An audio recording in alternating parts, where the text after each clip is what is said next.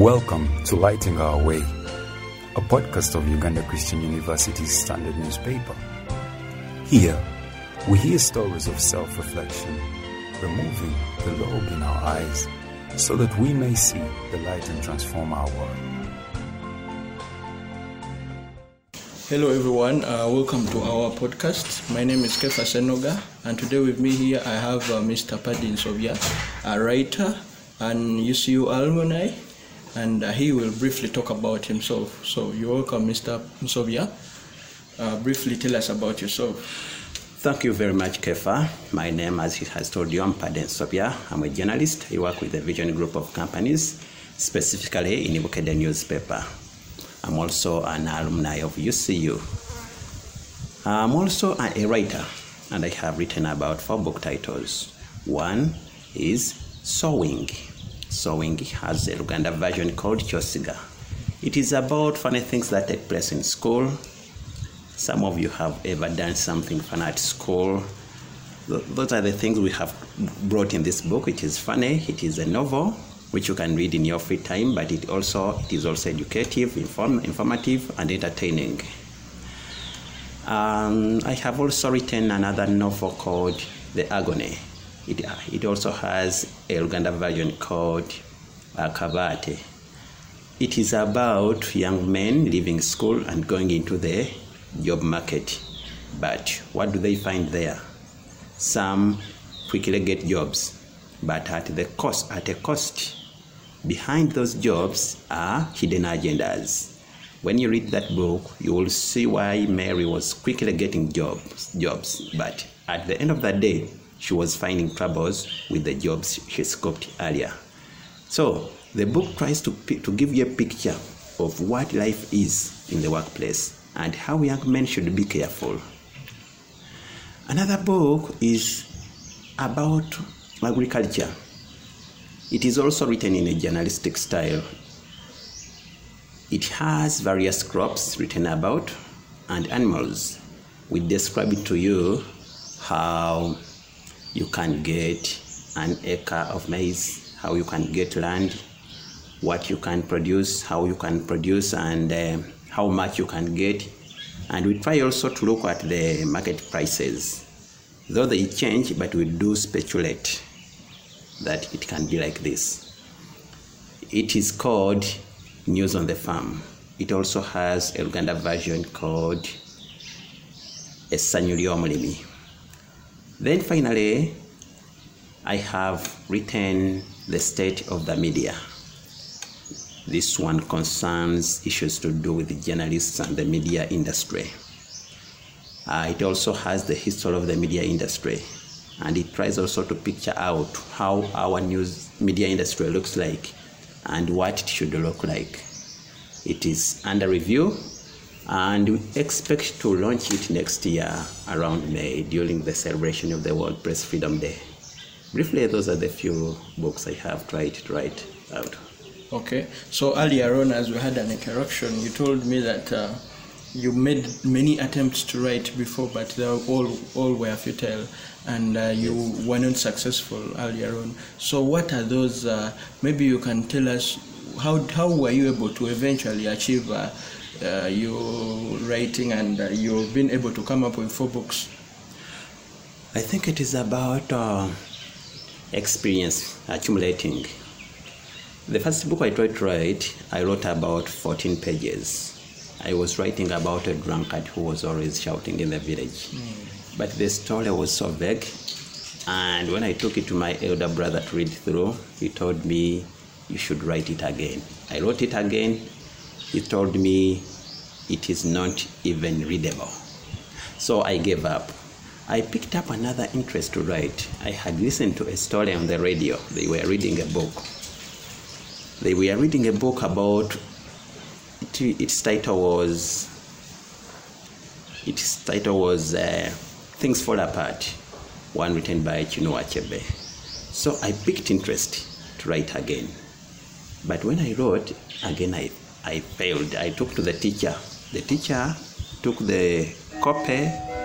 He did not return it. I gave up.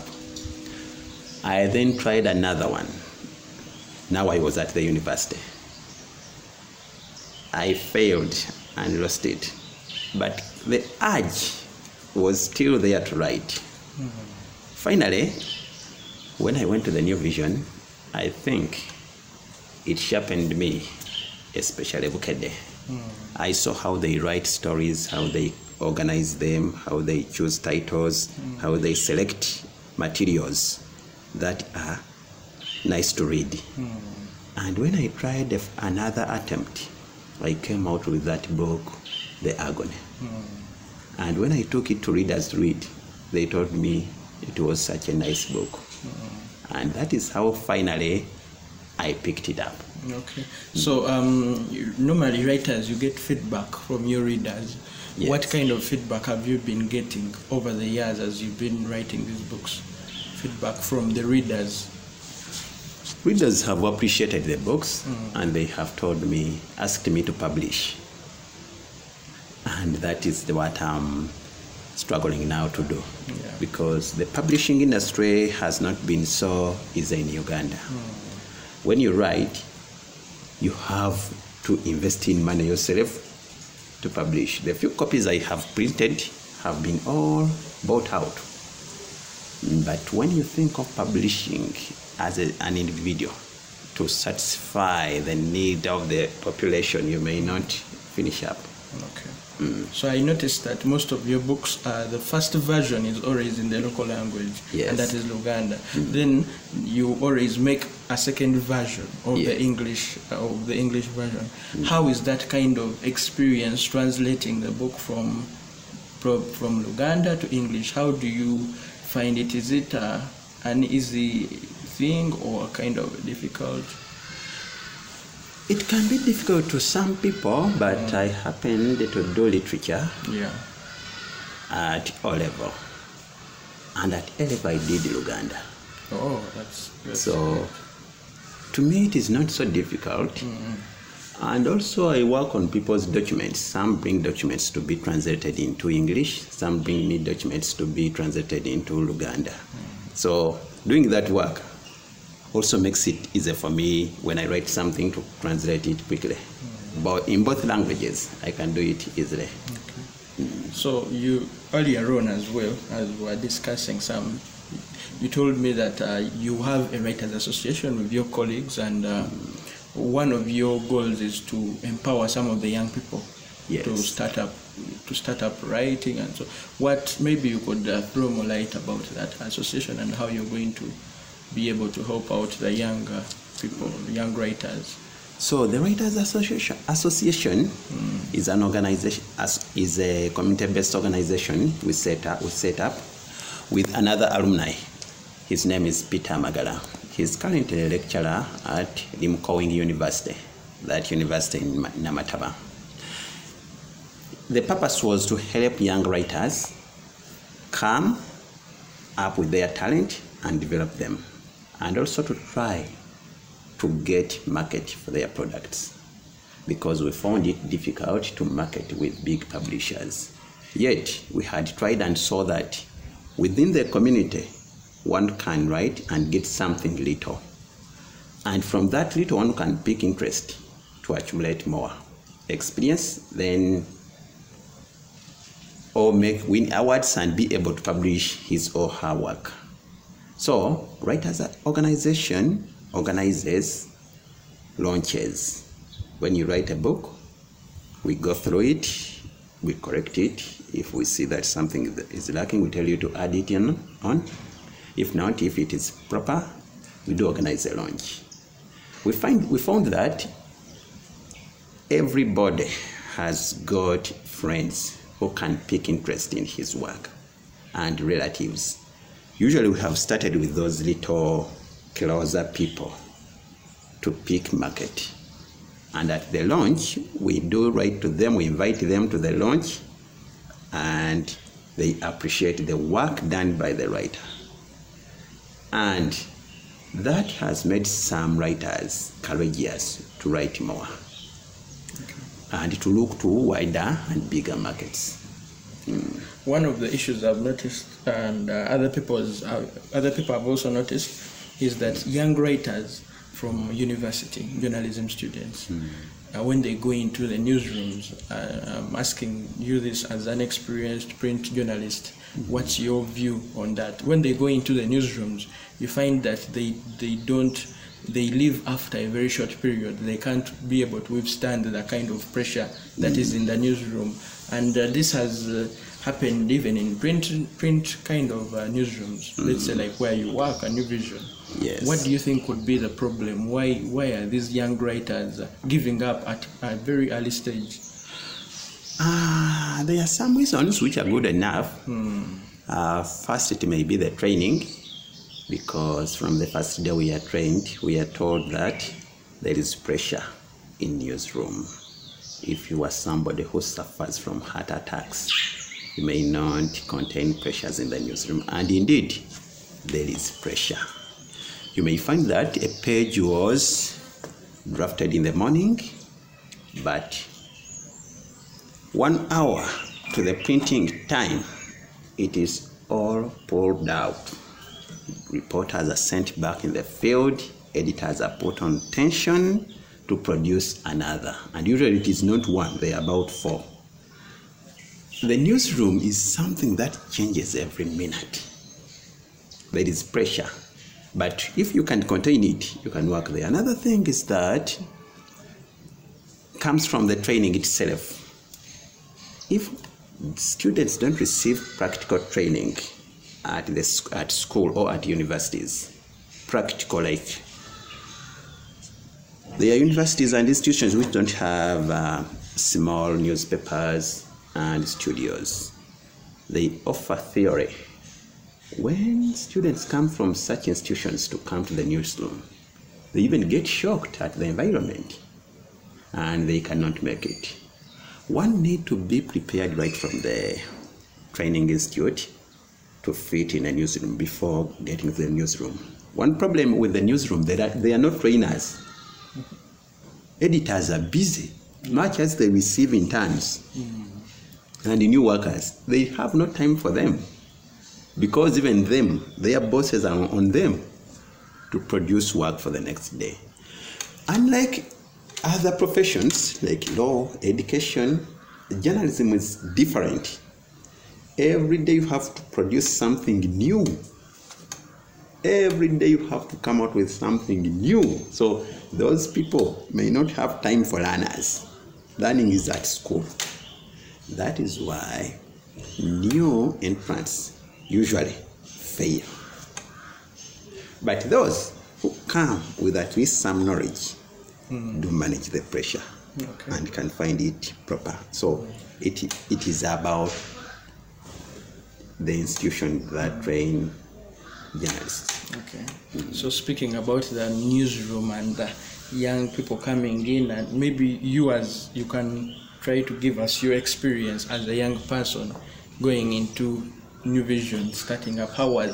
Briefly, you can tell us how was your experience? Did you also feel that at one point you wanted to give up and move out, or you were focused and determined? Only what I found that the place was so strange. Everybody was very experienced, but I quickly picked up because they did not have to suffer a lot with me. By the time we left, by the time I went for internship, we had been introduced to computer. We were used to computers.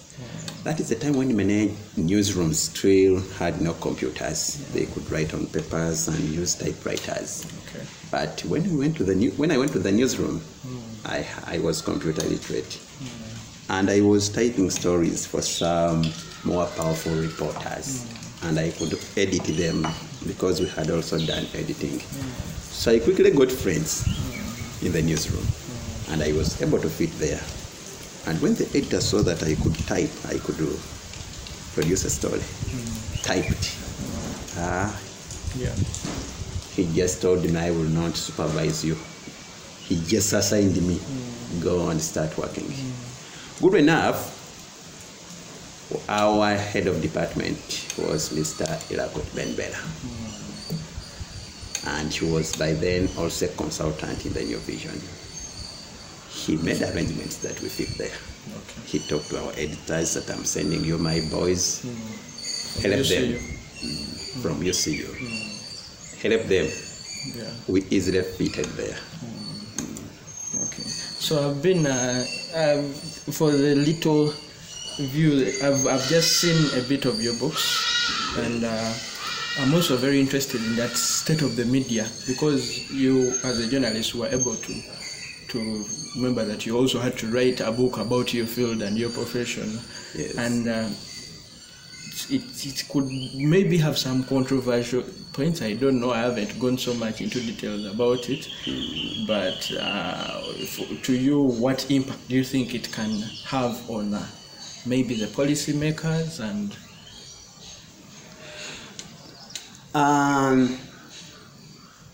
It should open out eyes of not only the policymakers but even trainees, young journalists coming up, editors, the government, and the general public. All players, all major players in the media industry. Majorly government. Because as long as government remains as it is now, without giving media freedoms, the industry cannot shine. This so-called East African community we are going in cannot be interesting to us when our media in Uganda is handcuffed. Yeah. Even the president talks of African Union, African unity. It cannot be when we are handcuffed. The book talks about those issues and how the media, Uganda's media, can shine. Like the media we hear about. The Kenyan media is doing well, but they are good medias, powerful medias like the BBC, the New York Times, the CNN. What do? You will find that it is their income bases, especially for the local people, are strong. As long as local people cannot pay for media services, the media will have to struggle. Because we have a market of now 40 million, but you find that few people can advertise their businesses on radio. Yet there are shops everywhere, but those shops are fetching a little money. You find few companies can advertise in newspapers and TV. That makes even journalists paid less. And when many qualified journalists are paid less, they run away. And when you lose qualified people, the media doesn't grow. And you cannot keep them there as long as you cannot pay them. So that is why you hear that many radios use people, local people. A fisherman sees something, he calls directly to the studio. Charcoal burners go to studios. And those are the reporters we have, because those are people who can tolerate the situation. And that is why the media is not growing. You may be surprised that the largest selling newspaper is selling 40,000 copies at a population of 40 million. Isn't that too little? Too little. Yet in Britain, a newspaper can sell 1 million copies every day.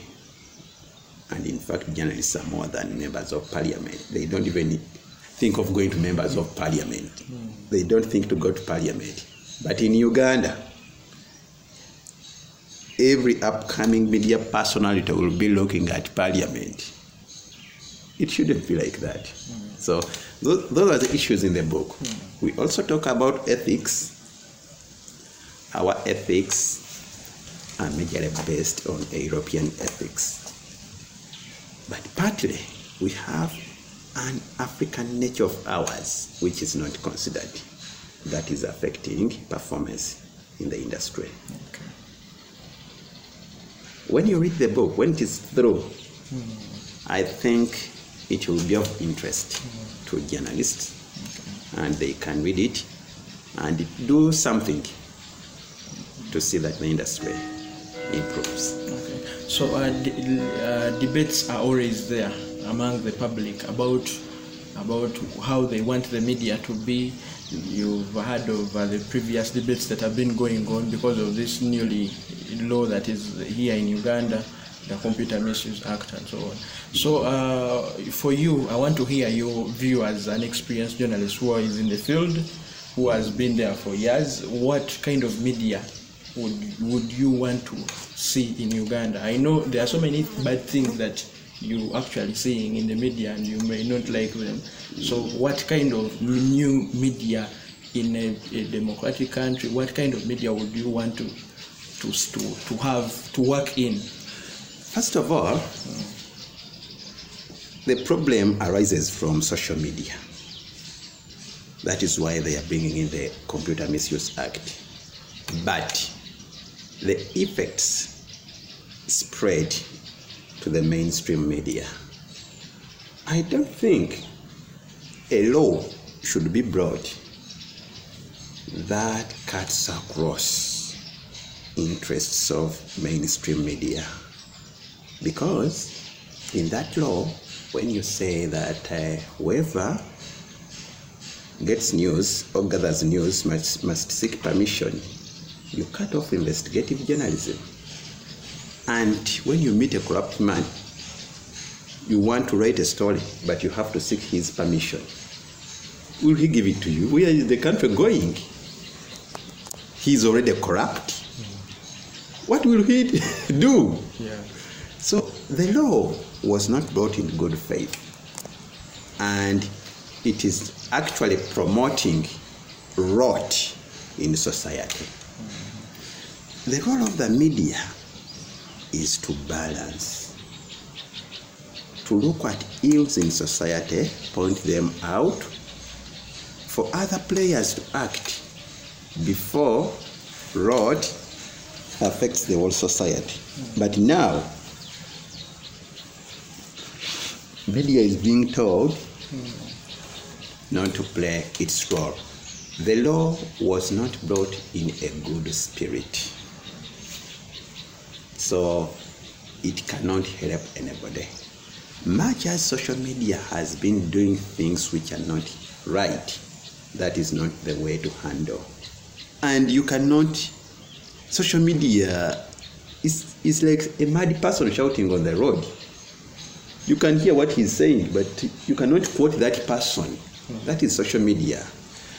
In my view, when social media says something, you just have to check yourself. I'm always on social media, but I rarely comment. You just have to check yourself. Then wait for something. If now mainstream media does something, then act. And in life, you cannot bring laws to control everything. You make life unbearable. Now you will hear laws. Whoever does not greet will go to prison. Whoever does not smile when the president is speaking is doing something wrong. Why don't you make him angry? You cannot bring laws to control everything. Other things are controlled by what we call qualities of integrity or ethics. That when you meet people, greet them. When you're in public, don't speak like that. Don't use those words. They are done. They are controlled by character, Okay. but not laws. Okay, this has been a very interesting conversation. You wouldn't want it to end, but we have to come to an end. And I would like to thank you, Mr. Nsobya, for joining us. And thank you for listening in. And this is our podcast. My name once again is Kefa Senoga. Thank you. Thank you for listening to this podcast. We hope you have been inspired by the wisdom of self-reflection. Please find us on www.standard.ucu.sc.ug and share with others this message that lights our way.